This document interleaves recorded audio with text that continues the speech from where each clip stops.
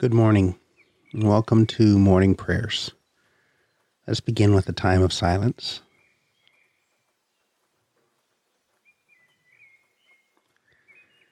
And as we allow ourselves to slow down, let's just breathe in the Holy Spirit. Holy Spirit, we receive you. Breathe in a deep breath. Push the breath deep down inside.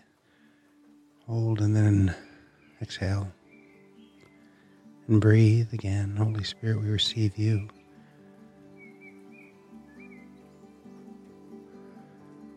As you continue to breathe, allow yourself just to become aware of everything that you're feeling. Physically, how are you feeling this day? Without judgment, just acknowledge the feelings that you are carrying. Whether they be feelings of anticipation or being tired. Just name how you're feeling today in your spirit and let that float up to Christ as you continue to breathe. Be aware of your physical body and those parts of your body in which you're holding tension. Allow those parts to relax. If you're grinding your jaw or clenching your fists, your shoulders are tight. Just continue to breathe as we are entering into the safe presence of God.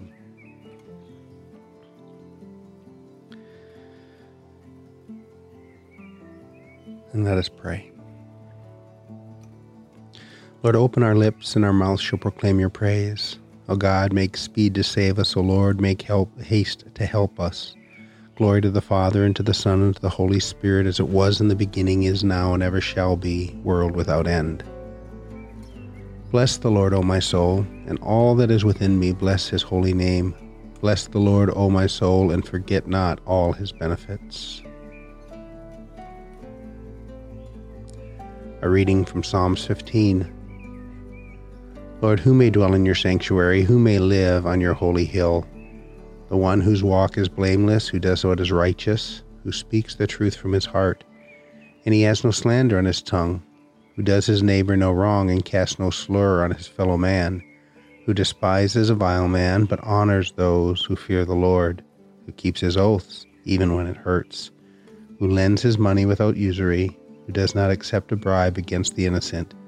He who does these things will never be shaken. But you, O Lord, are a shield about me, my glory, and the lifter of my head. From the Psalms, you are my son, today I have begotten you. You are a priest forever in the order of Melchizedek. A reading from the book of Hebrews. In the days of his flesh, Jesus offered up prayers and supplications with loud cries and tears to him who was able to save him from death. And he was heard because of his reverence. Although he was a son, he learned obedience through what he suffered. And being made perfect, he became the source of eternal salvation to all who obey him, being designated by God a high priest after the order of Melchizedek. Now the point in what we are saying is this. We have such a high priest, one who is seated at the right hand of the throne in the majesty of heaven, a minister in the holy places, in the true tent, that is, the Lord has set up, not man. For every high priest is appointed to offer gifts and sacrifices. Thus it is necessary for this priest also to have something to offer. But as it is, Christ has obtained a ministry that is as much more excellent than the old covenant as he mediates, because he mediates a better covenant, since it is enacted on a better promise. For if that first covenant had been faultless, there would have been no occasion to look for a second. The word of the Lord. Thanks be to God.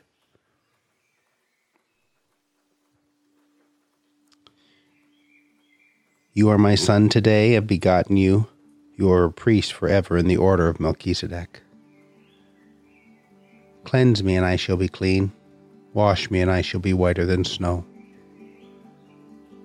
A reading from the Psalms. Psalms 1. Blessed is the man who does not walk in the counsel of the wicked, nor stand in the way of the sinner, nor sit in the seat of the scoffer. But his delight is in the law of the Lord, and on his law he meditates day and night. He is like a tree planted by streams of water that yield its fruit in its season, and yet its leaf does not wither. In all that he does, he prospers. The wicked are not so. They are like chaff that the wind drives away. Therefore the wicked will not stand in the judgment, nor the sinner in the congregation of the righteous.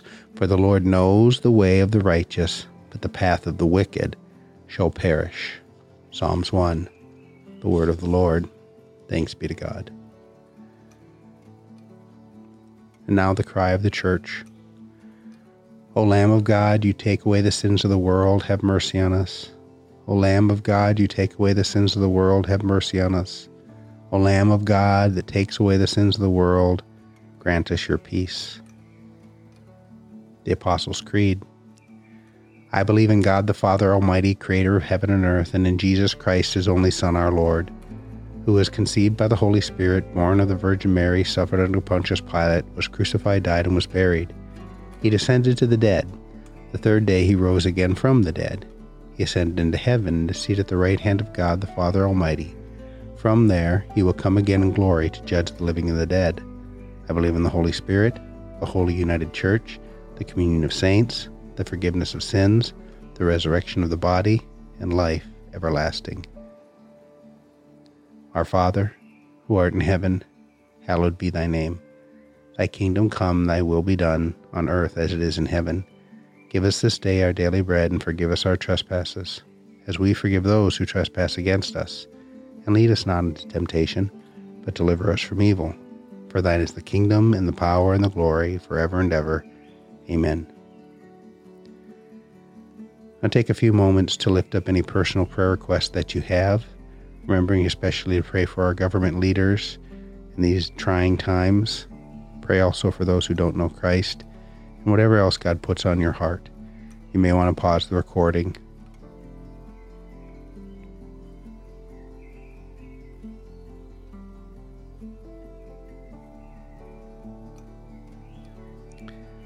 Grant me, O Lord, to trust in you with all my heart. For as you always resist the proud who confide in their own strength, so you never forsake those who make their boast in your mercy. Through Jesus Christ our Lord, who lives and reigns with you in the Holy Spirit, one God, now and forever.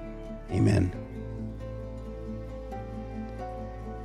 Lord Almighty and everlasting Father, you have brought me in safety to this new day. Preserve me with your mighty power, that I may not fall into sin nor be overcome by adversity. And in all I do, direct me to the fulfilling of your purpose, through Jesus Christ my Lord. Amen.